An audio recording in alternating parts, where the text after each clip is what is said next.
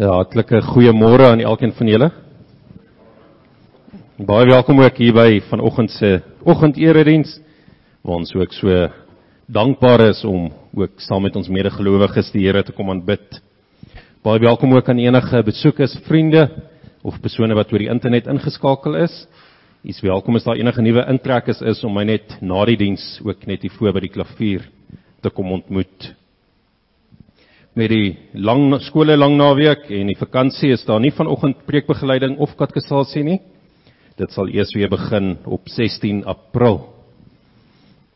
Maar kinders is soos gewoonlik welkom om, as hulle iets nie te verstaan nie, net mooi saggies vir hulle ouers ook te vra om die preek vir hulle te verduidelik.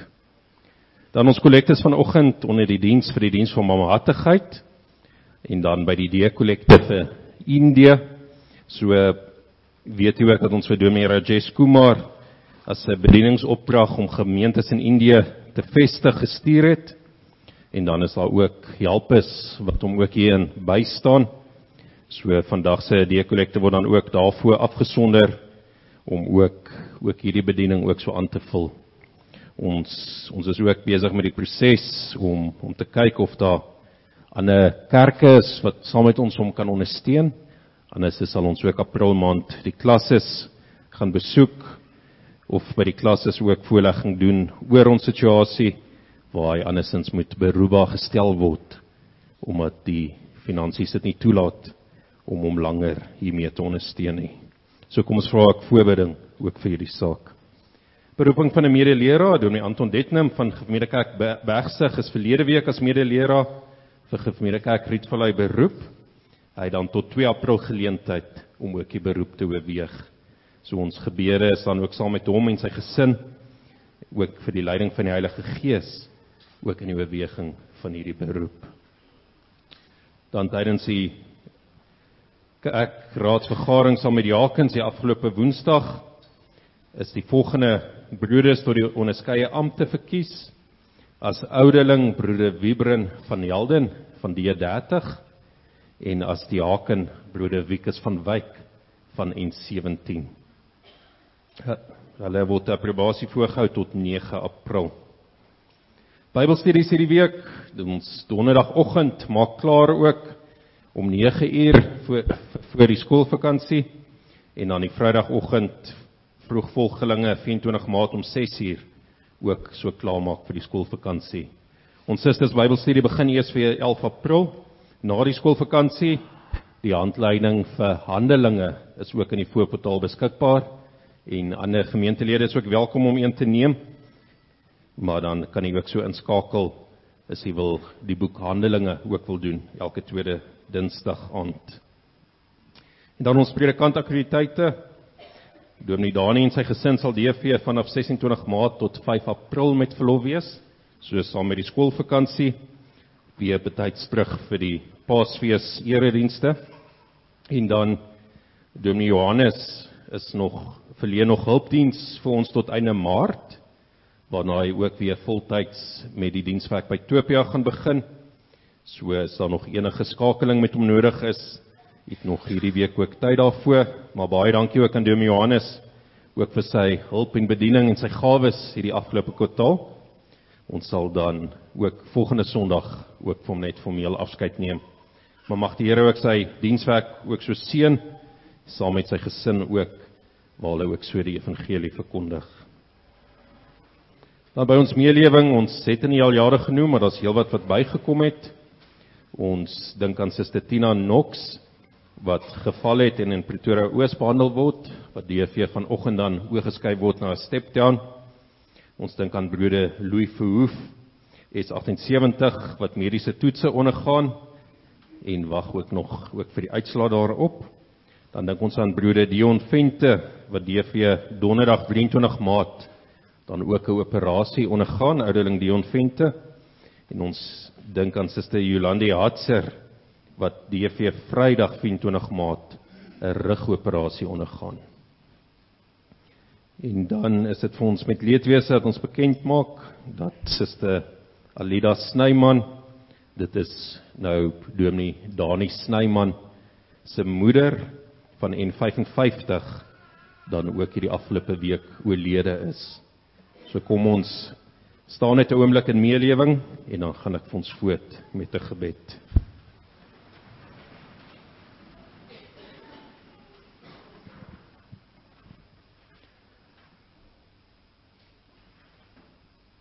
Ons hemelse God en Vader, dankie dat ons na U toe kan kom in alle tye en omstandighede en dat soos ons in die Herbergskatekismes ook die troos het in Sondag 1, dat ons in lewe en in sterwe nie aan onsself boot nie, maar aan U boot, Here.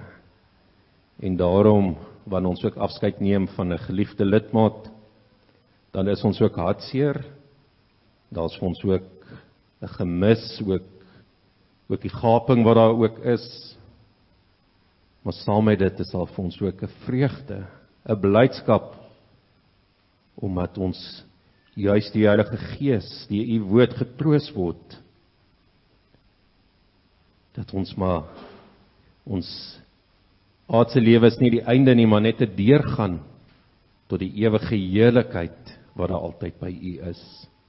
En so vra ons ook dat U vir Dominee Dani Snyman en sy familie ook sal versterk en vertroos met U woord, en mag hulle ook weer herinner word aan die verlossing boodskap wat ons het, die Seun Jesus Christus. Amen.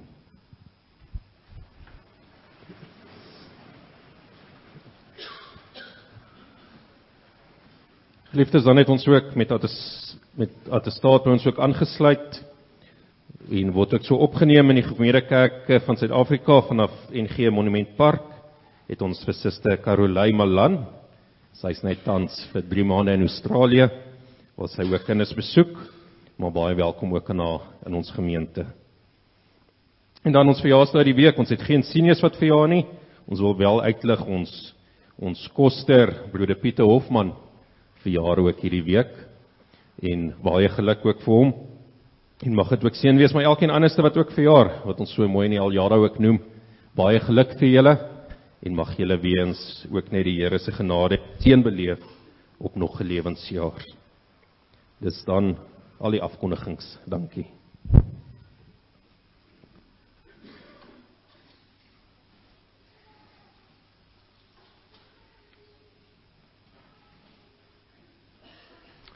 Môre geliefdes, is hy aan.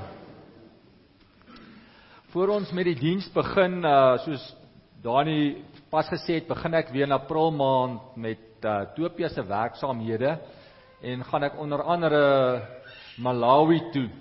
En soos u weet, die afgelope tyd het daai storm Freddy geweldige klomp waters oor Malawi en Mosambiek gestort, en die gemeentes waarmee ons werk, die Evangelical Presbyterian Church in Malawi en dan ook die gereformeerde kerke in Mosambiek se noordelike synode, is in daai storm se oog gewees, kan ons maar sê.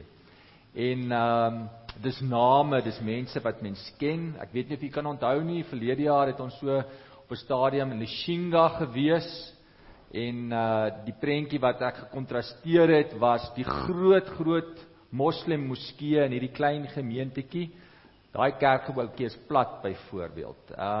So is geboue plat, die een dominee wat ek ken, se broer en sy 4 kinders is saam met hulle huis weggespoel, toe die vrou daar kom is daar niks oor nie. Landerye is weg, dis oestyd, dis kleinskaalse boere, so hulle moes nou geoes het, so kos vir die res van die jaar gaan 'n krisis wees. En so het die storm dus geweldige nood by medegelowiges van ons ook veroorsaak. So ek wil in die prediking spesifiek dan ook voorbidding daarvoor doen.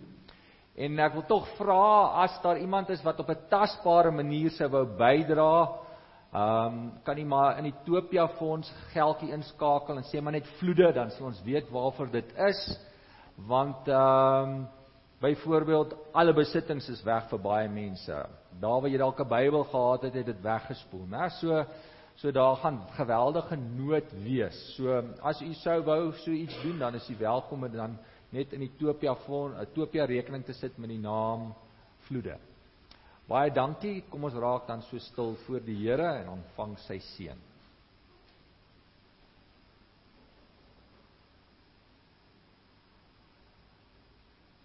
Ons hulp is in die naam van die Here wat hemel en aarde gemaak het. Geliefdes van ons Here Jesus Christus, genade, vrede en barmhartigheid van God ons Vader, ons Here Jesus Christus, in die kragtige werk van die Heilige Gees. Kom ons loof die Here nou saam deur te sing Psalm 111, al 4 die verse, dis ons lofsang, dis daai Psalm met die keersang, laat ons met omsag hom roem of noem. En daarna gaan ons ook saam ons belydenis sing uit Skrifruim 12:3 wat 'n beruiming is van die NGB artikel 1. En daarna sal ons na die wet van die Here luister. So ons bly dan staan vir ons lofsang en belydenislied en dan kan ons sit vir die aanhoor van die wet van die Here.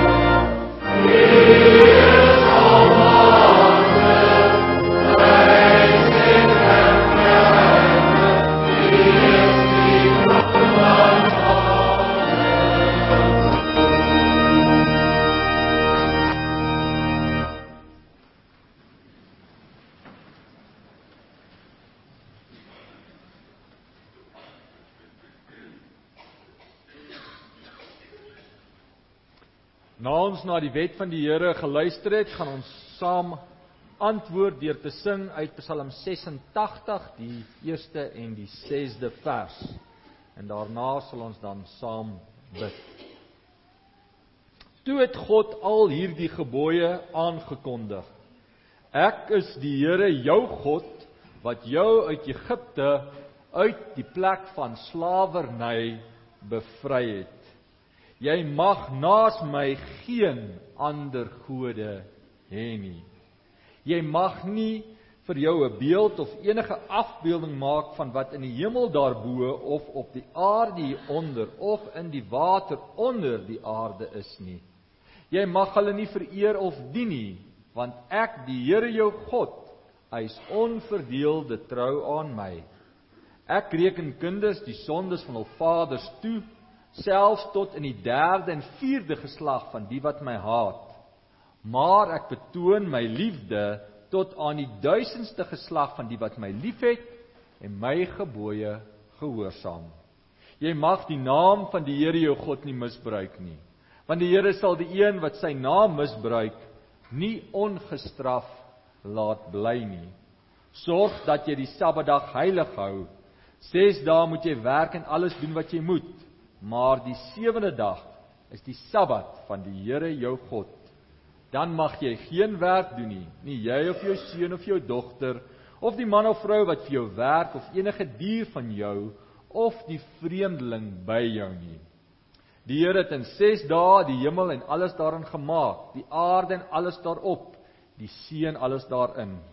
Op die 7de dag het hy gerus, en daarom het die Here dit as gereelde rusdag geheilig.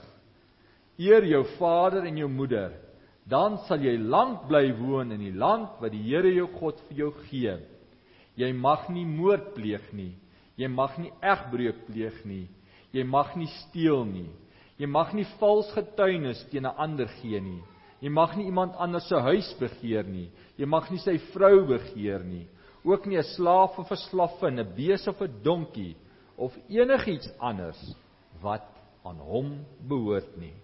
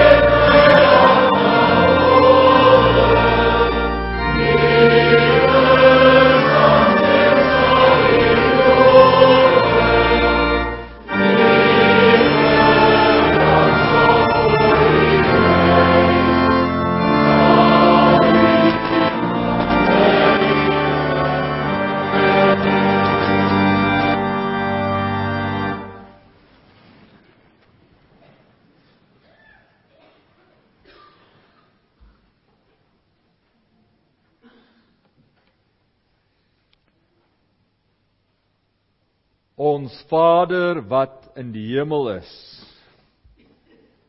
God drie-enig. Ons hartsang het U pas gehoor. Opreg wil ons U loof. Opreg wil ons bely, Here, dat U en U alleen ons Here is. U is die hoof van die kerk.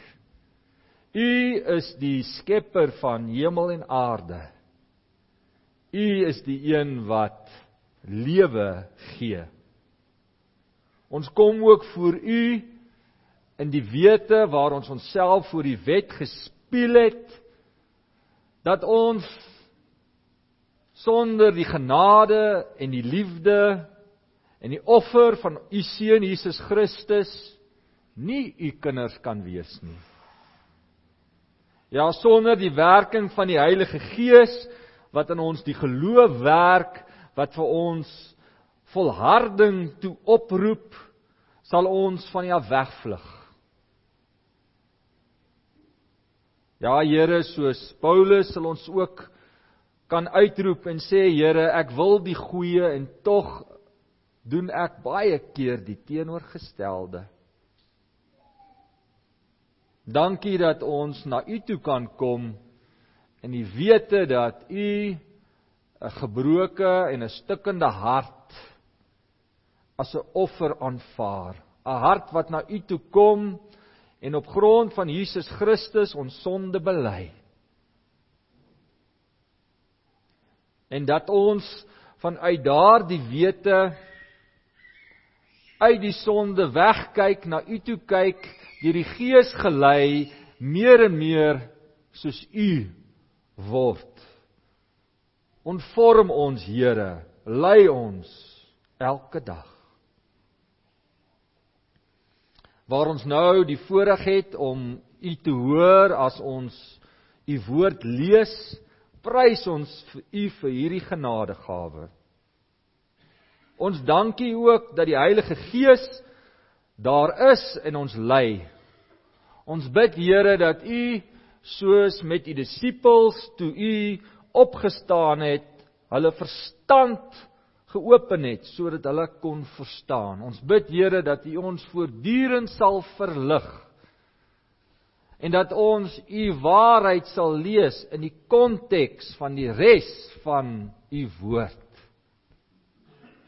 Ons bid dan, Here, ook dat U ons wat hoor sal seën met oop ore en ontvanklike harte. Harte wat inneem wat U sê en wat uitleef wat U beveel. Ons bid dit in Jesus Christus ons Here se naam. Amen.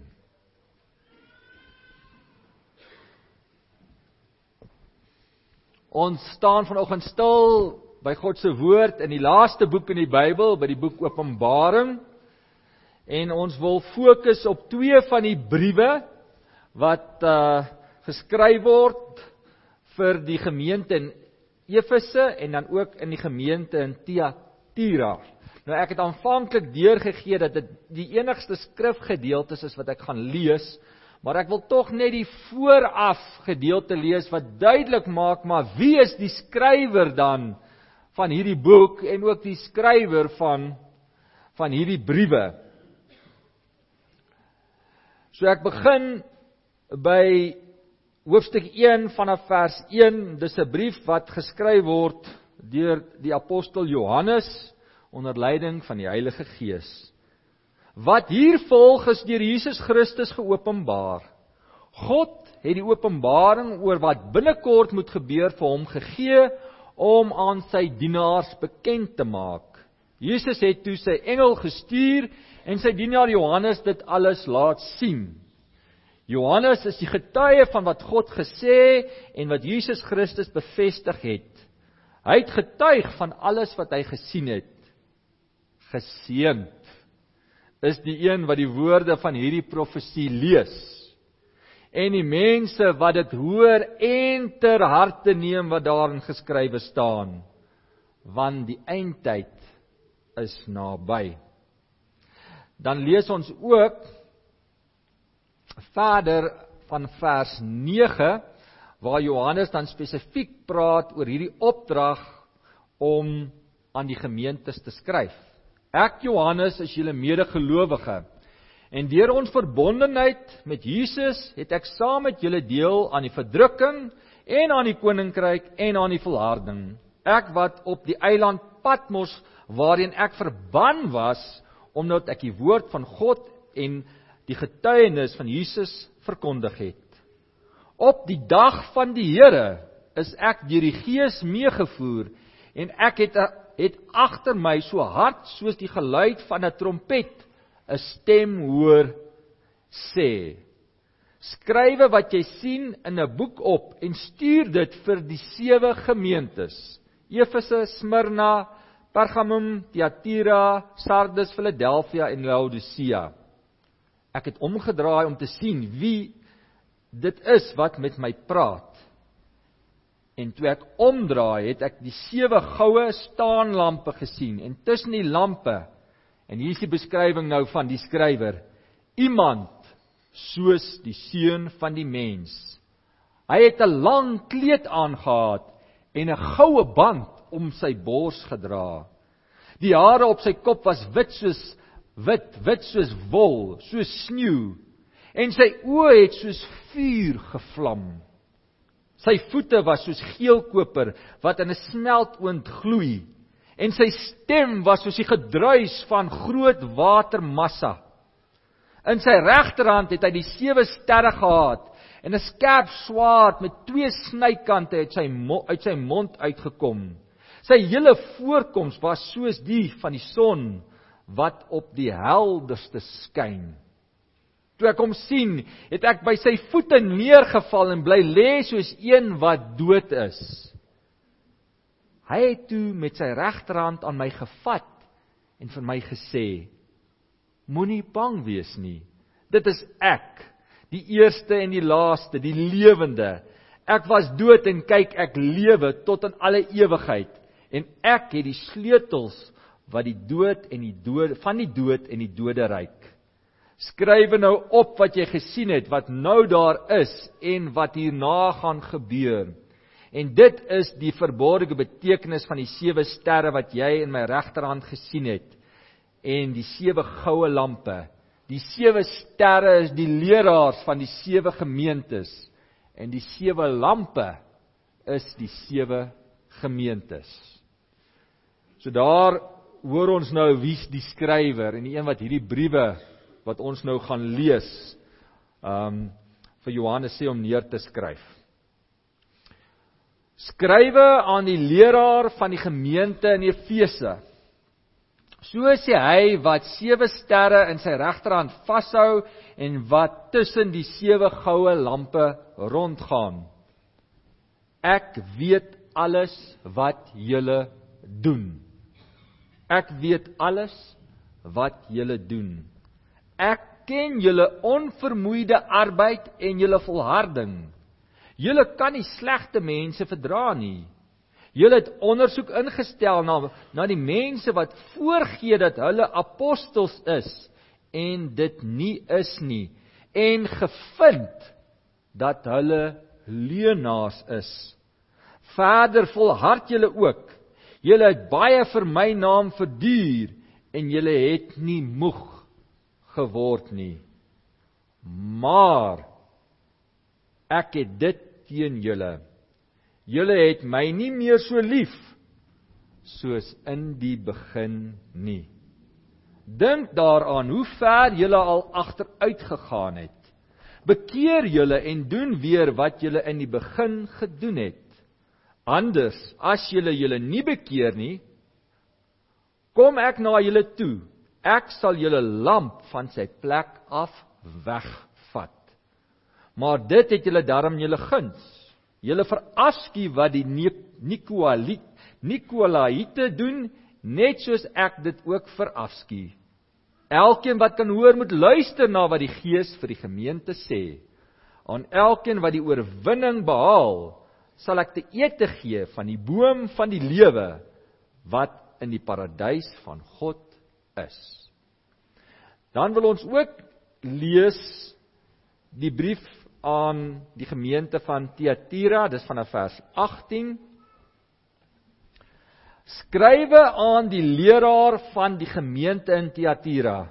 So sê die Seun van God, wie se oë soos vuurvlam en wie se voete soos geelkoper is.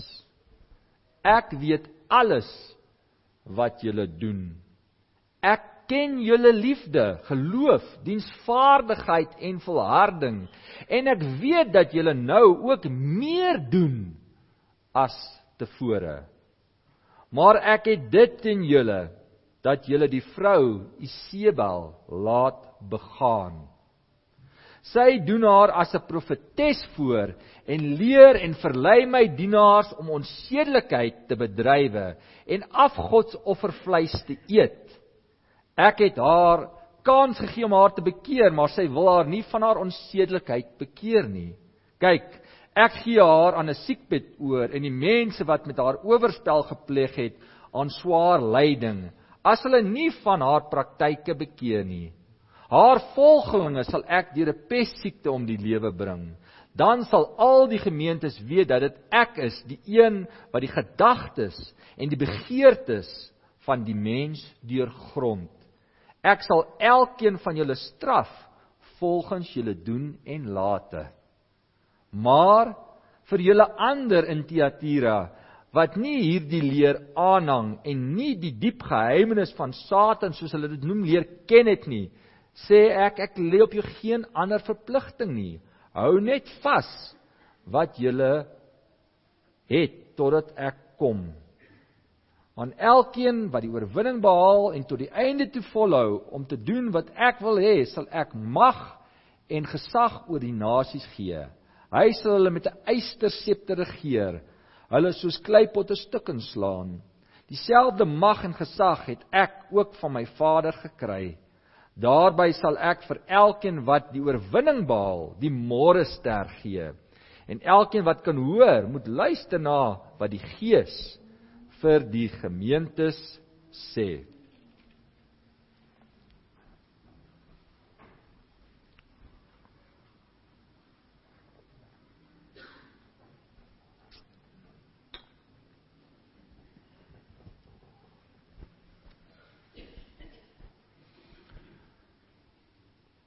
In hierdie briewe wat die Here aan die 7 gemeentes in Asië skryf, sien ons dat die eienaar van die gemeentes, die hoof van die kerke, die een wat die leraars en die gemeente in sy hand hou, doen 'n audit.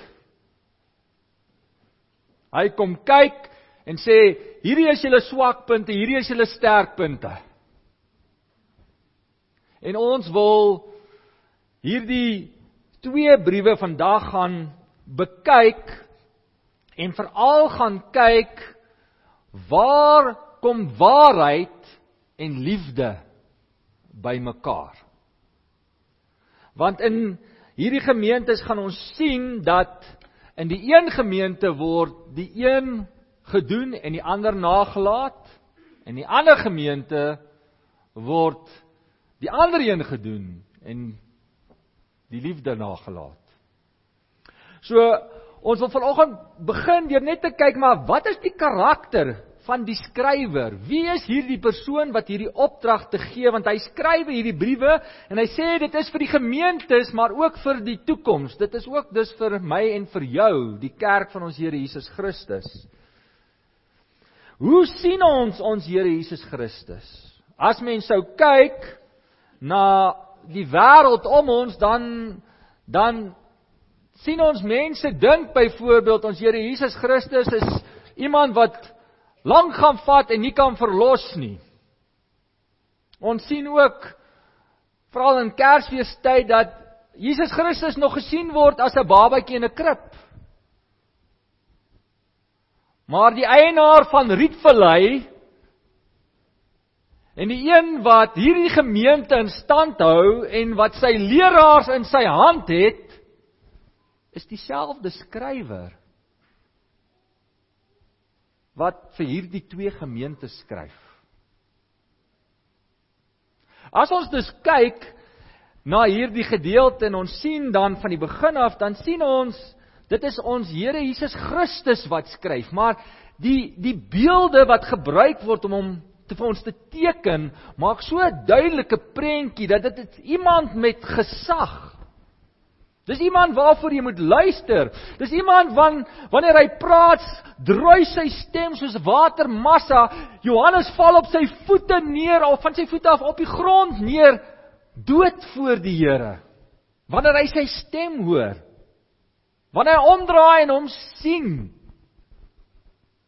Hier word hy vir ons geteken as die Alfa en die Omega, die een wat skep en wat gaan kom oordeel, die een wat die einde en die begin en alles tussenin is van die geskiedenis. Hy word geteken as die seun van die mens en die seun van God, waar sy mensheid en sy godheid vir ons bymekaar gebring word. Hy word geteken as die een wat die werk klaar voltooi het, die goue band wat die bo om sy bors is nie meer hier onder om sy lende op. Hy het klaar die werk gedoen. Hy word geteken as die een wat lig uitstraal. Hy is die een wat die swaard uit sy mond uitkom. Dis hy wat hierdie oudit doen. Dis nie maar net kom ons hoor gou en dan kan ons maar aangaan soos wat ons wil nie. Dis nie soos die ouditeur-generaal in Suid-Afrika wat geen mag het nie. Hy word geteken as die koning van alle konings. En die een wat ook kan oordeel en tot bekering roep. Met hierdie bloot as agtergrond. Kom ons gaan kyk nou na hierdie 2 briewe. En ons wil vanoggend nie by die briewe in totaal stil staan nie. Ons wil net 2 gedagtes wat in hierdie briewe na vore kom uitlig. As ons dus gaan kyk, dan sien ons dat die Here tevrede is met sy gemeente oor aspekte van wat hulle doen. En ons wil gaan kyk na net een van daai aspekte in hierdie 2 briewe. En dit is as ons gaan kyk na Efesië, waarmee is die Here tevrede? In Efesië sien ons, die Here is tevrede daarmee dat hulle volhard in lyding. Maar in vanoggend se prediking wil ons daarmee stil staan, dat die Here sê, ek is tevrede met julle, oor hoe julle teenoor die leuen staan. Ek is tevrede daarmee dat julle is besig om ondersoek in te stel, om seker te maak, is leraars ware of valse leraars? Is hulle leuenaars of verkondig hulle die waarheid?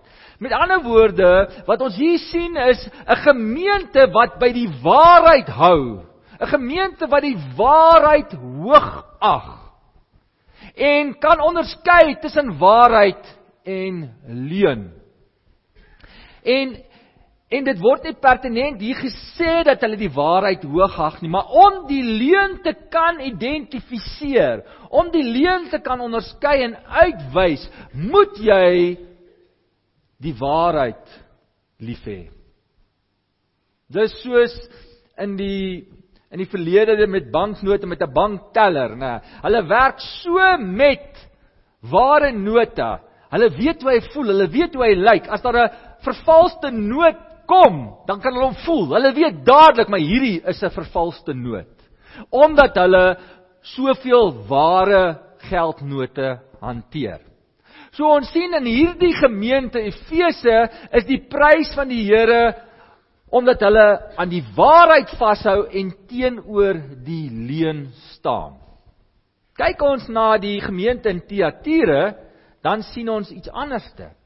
Wat is hulle sterkpunt?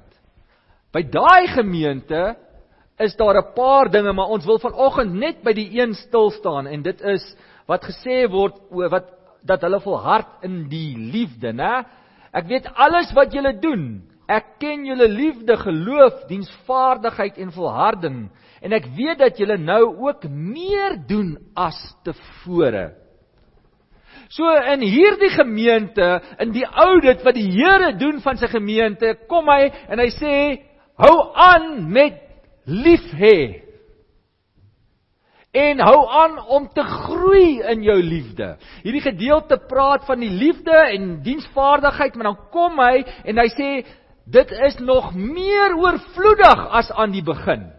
Letterlik is dit wat daar staan, né? Dit is meer, jou liefde is meer oorvloedig as aan die begin. So hulle is in 'n proses van hulle liefde groei. En wat is hierdie liefde? Hoe word dit omskryf? Dit word omskryf in dade. Dis julle werke van liefde wat hulle gedoen het. So in hierdie gemeente staan die liefde voorop. Hulle doen die liefde. En dit is dan die liefde vir die Here. Maar in die konteks van die briewe wat Johannes skryf, dan weet ons liefde vir die Here en liefde vir ons naastes aan mekaar gekoppel. Die een kan nie sonder die ander nie. Die Here sê juis in Johannes dat as jy sê jy het my lief, maar jy het nie jou naaste lief nie, is jy 'n leienaar, né? En dit gaan oor liefde wat die Here vir onsself demonstreer, is aksie, is dade. Jy doen iets. Dis nie net 'n passiewe liefde nie.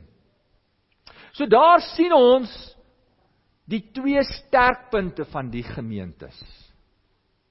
Maar dan kom die Here en dan sê hy maar, ten spyte van hierdie, het ek die volgende teen jou. En in Efese is dit nou die teenoorgestelde van Thyatira.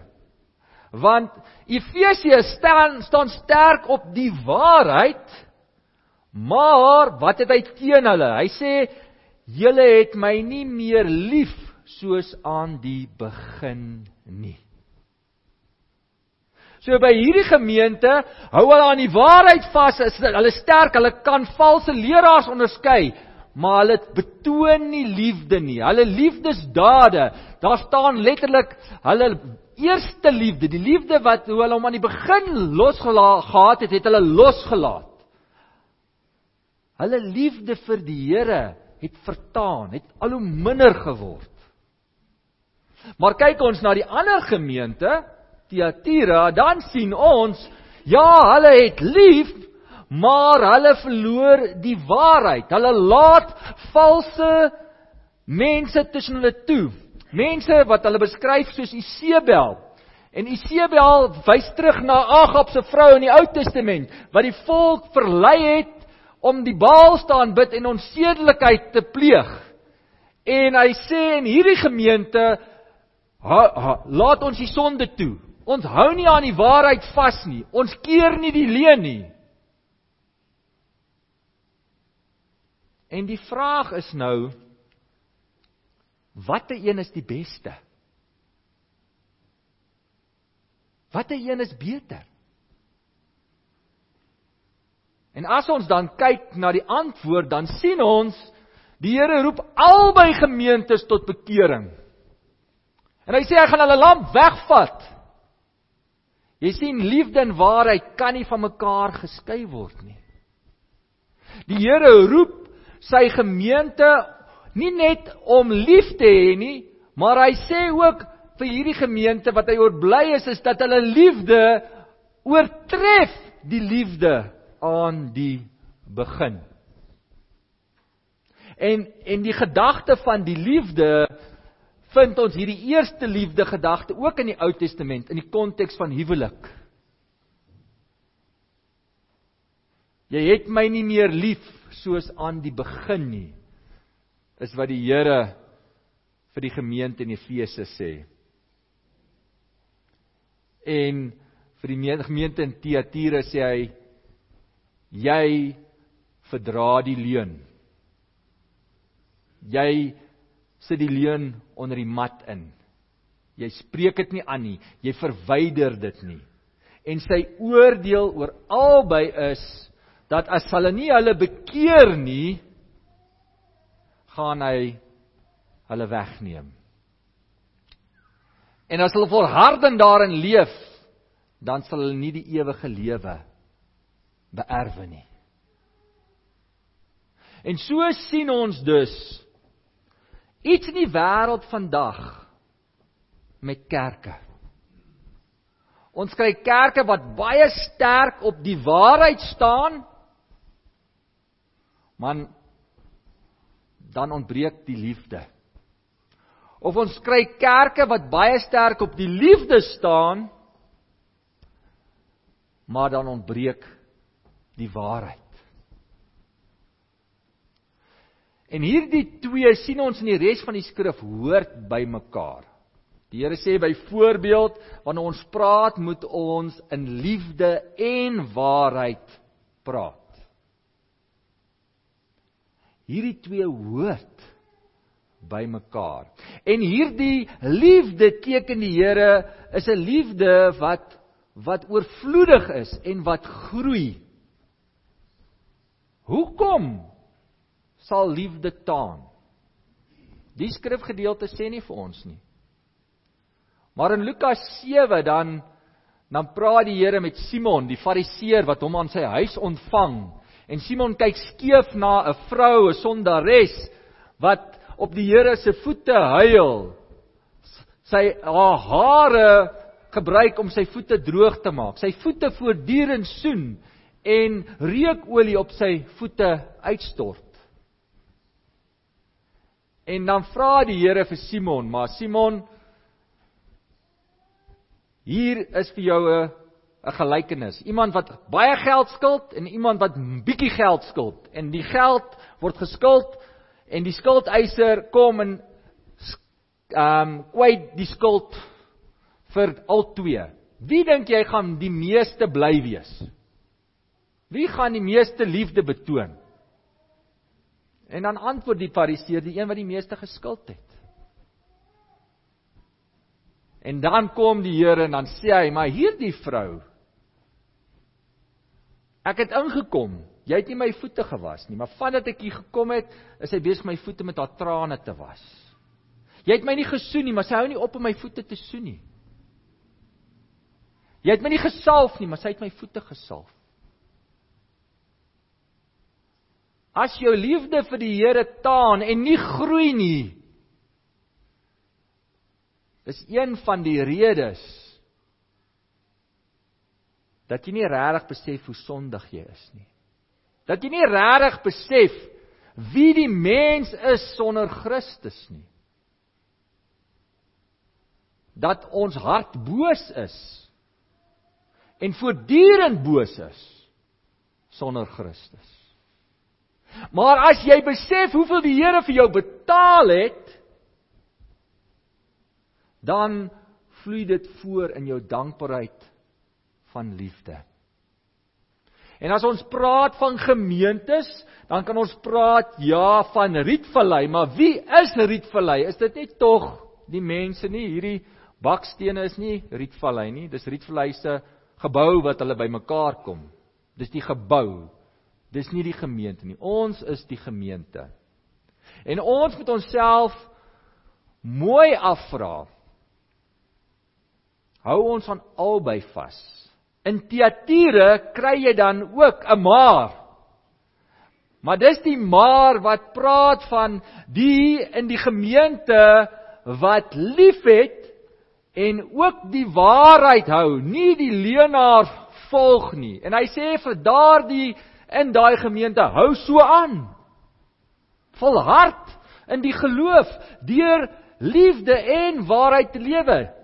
Doen net wat julle doen, gaan daarmee voort. So vanoggend is die vraag wat ons as Rietvallei en as individuele gesinne, as individuele gelowiges moet afvra. Staan ons op die waarheid? En is ons baie ernstig daaroor dat ons kan onderskei en die leuen kan sien. En die leuen kan sê, weg, ek wil jou nie hê nie. En dit kan jy net doen as jy in 'n nabye verhouding met God wat praat deur sy woord en sy gees leef. Het jy sy woord lief? Leef jy sy woord? Kan jy sien wat is waar en leuen? En die Here roep ons op. Hy sê, dis 'n kenmerk van 'n gemeente, van 'n gelowige, staan op die waarheid. Maar aan die ander kant, sê hy, jy wat dan die waarheid liefhet, moet ook liefdesdade betoon. Jy moet my lief hê. Nie net soos aan die begin nie, dit moet groei, dit moet meer word. Jou liefdesdade moet oorvloediger wees as aan die begin. En nie taan nie, dis heeltemal negatief. Die taan kom hier oordeel. Hy sê dit moet groei. En in die huwelik, hoe sou ons vir mekaar liefde betoon? Ons sou byvoorbeeld seker maak dat ons tyd saam spandeer. Ek wil by jou wees. In die huwelik, as ek weet ek het lief, my maat het my lief, spandeer my maat nie net tyd by my, my maat ag wat ek sê hoog. My maat is bereid om my te dien, om die minste te wees, en my met sy liefde te bedien, deur hom of haar die goeie en die slegte saam mee te stap. Om die sleurwerk te doen, maar ook die blomme te bring. Nee. En hoe is dit toepaslik op ons verhouding met die Here? Want die konteks van hierdie liefde en hierdie gedeelte is die huwelik. Is dit vir jou 'n vreugde om by die Here te wees?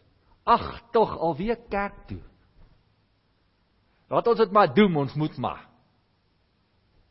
Of, ja, ek het tyd om die een reeks na die ander te kyk, maar ek het nie tyd om in die woord te wees nie. Maar maak in jou eie lewe, maak die evaluering, gaan kyk. Het jy die Here lief? En is daai liefde besig om te groei? Kom jy agter, maar ek kan nie sonder, ek kan niks sonder, ek wil meer en meer in sy teenwoordigheid leef. Ek wil meer en meer uit hom en deur hom en tot hom leef.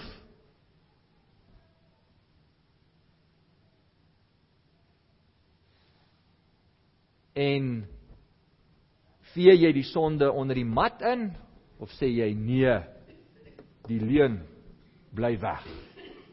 Die leuen is nie deel van wie ek is, en nie deel van die Here se kerk nie. En dan op die manier wat ons dit bymekaar bring. En dit is wat die Here doen. Hy bring twee goed bymekaar wat in die wêreld nie sin maak nie. Ons het ons skrifgedeelte gelees. God en mens. Dit kom bymekaar. Koning, maar iemand wat dien en sterf. Waarheid en liefde. Dis soos op 'n wipplank. Hulle moet albei daar wees. Want as ons die waarheid het, maar ons het nie liefde nie, dan word ons veroordelend. Dan word ons hard. Dan raak ons ongenadig. En as ons die liefde het, en die wipplank hang hierdie kant toe, en ons het nie die waarheid nie, dan verduur ons die leuen. Dan steek ons sonde weg. Dan aanvaar ons dinge wat die Here nie aanvaar nie, terwille van sogenaamde liefde. As mens dan na die skrif gaan kyk, dan weet ons, waarheid sonder liefde is nie waarheid nie. En liefde sonder waarheid is nie liefde nie. En ons moet onsself afvra as gemeente, wat sê die Here vir my en jou vanoggend? Sê hy vir jou, mooi so, hou aan met die waarheid, maar groei in jou liefdesdade. Liefdesdade teenoor hom en teenoor die mens. Want hy sê ook, as ek ander lief het ek hom ook lief. Of, sê die Here vir jou, hou so aan met jou liefdesaksies, jou liefdesdade, maar bekeer jou en hou vas aan die waarheid. Verwerp die leuen. Of, dis die derde opsie, jy wat aan die liefde en die waarheid vashou. Die Here sê, doe so voort. Hou aan Ek kom weer. Ek die een wat die lewe gee. Hierdie opdrag, verstaan dit in die konteks van die skrywer. Dis nie Johannes Oukamp wat praat nie. Dis die koning van alle konings. Die Here van alle Here. Hy roep ons op tot selfondersoek. En sy oproep is: leef in waarheid en in groeiende liefde. Amen.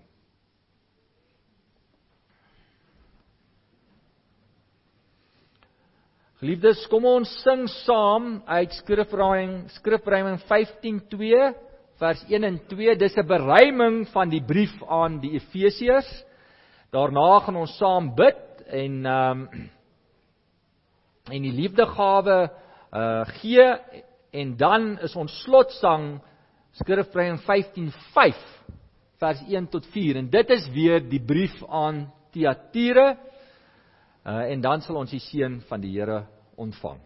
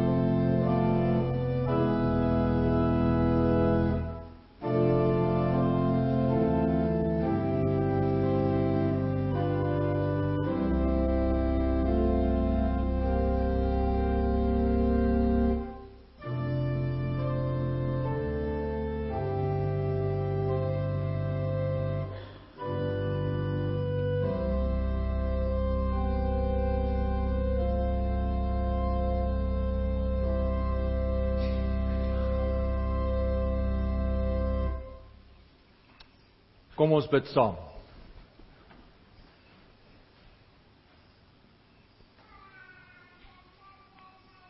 Drie-enige God, Vader, Seun en Heilige Gees. Ons loof en prys U dat U die Here van alle Here is. Ja, U is die Seun van die mens en die Seun van God, o Here Jesus Christus. En U, o Heilige Gees, is die Gees van waarheid. En U, o Vader, het ons, U kinders, gemaak. Ons kom voor U en ons dank U dat ons ook mekaar kan lief hê en dien, om ook van dit wat U vir ons gee, te gee vir medegelowiges wat swaar kry, en dat ons so ook nou 'n liefdegawe kon gee. Ons bid ook vir die werk wat in Indië gedoen word, spesifiek dan ook die werk deur Dominee Rajesh en sy gesin. Here, ons kom voor U en dra hulle op en vra, Here, dat U ook dit sal moontlik maak dat die werk voortgesit word. Ons kom voor U en ons bid, Here, vir mekaar, omdat U ons God is en ons familie gemaak het, en dat ons so ook ons liefde vir mekaar wys. Ons dank U, Here, vir die wat deur swaar tye van siekte gesond is en beter is. Ons dank U, Here, vir die mediese wetenskap. Ons bid, Here, spesifiek dan ook vir ons geliefdes wat hierdie week geopereer gaan moet word, behandeling moet kry, uitslae moet aanhoor. Wil U hulle vashou en hulle dra, en die mediese personeel wat hulle ook versorg, seën en wysheid gee en liefde gee. Ons bid dan ook spesifiek, Here, vir ons twee buurlande, Mosambiek en Malawi, waar daar groot skade is na reëns. Daardie geliefdes wat se familie weg is, hou hulle vas en dra hulle. Ja, Here, ons dink aan gemeentes waar hulle kerkgeboue plat is, hulle huise weg is, al hulle besittings. Ja, Here, selfs hulle kos. Wil U uitkoms gee soos U wil en kan. Ja, Here, en te midde van die seer dank ons ook, Here, dat daar nie so baie lewensverlies is nie. Ons dank U ook, Here, dat ons weet in Habakuk U sê, al is die fisiese goed weg, nogtans sal ek jubel. Want ons weet, in Christus is daar vir ons lewe, selfs al is ons dood. In Christus weet ons dat te midde van swaar kan ons nog getuig. Ons bid, Here, dan ook dat U ons harte sal oopmaak om ook uit te reik in gebed met stoffelike hulpmiddels na ons medegelowiges. Ons bid dan ook, Here, vir Dominee Dednam wat geroep is deur U gemeente en deur U self, ja, Here, om te beoordeel waar U wil hê hy moet werk. Moet hy voortgaan met sy gawes en sy dienswerk daar waar hy tans is, of roep U hom En is hierdie 'n Macedoniese stem wat roep en sê, kom hierheen. Gee hom daardie vrede en wysheid en onderskeidingsvermoë.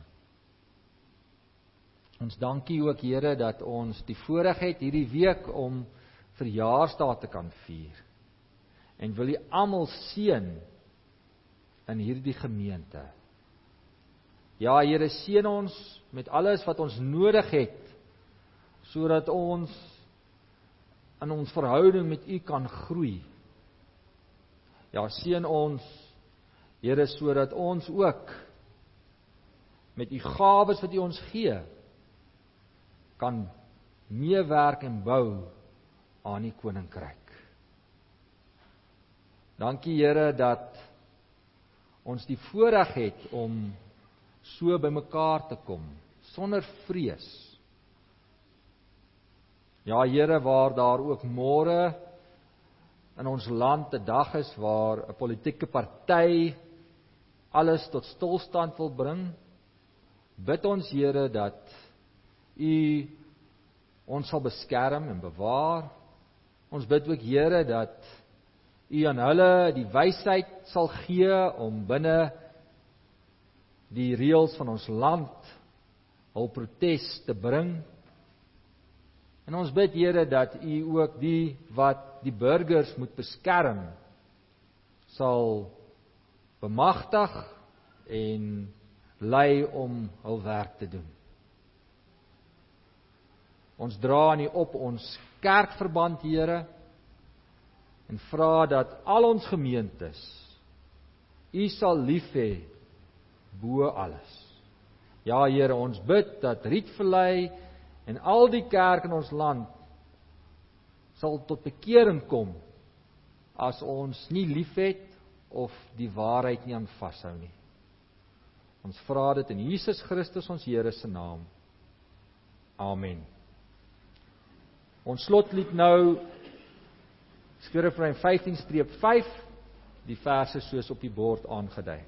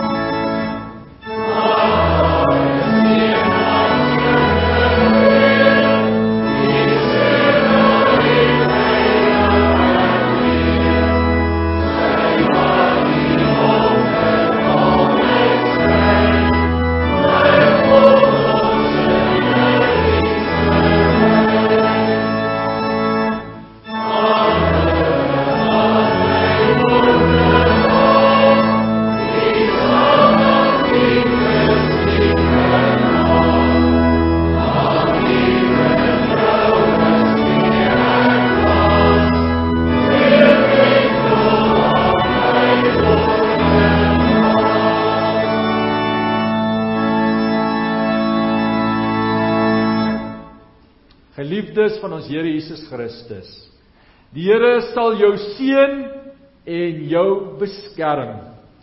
Die Here sal tot jou redding verskyn en jou genadig wees. Die Here sal jou gebede verhoor en aan jou sy vrede gee.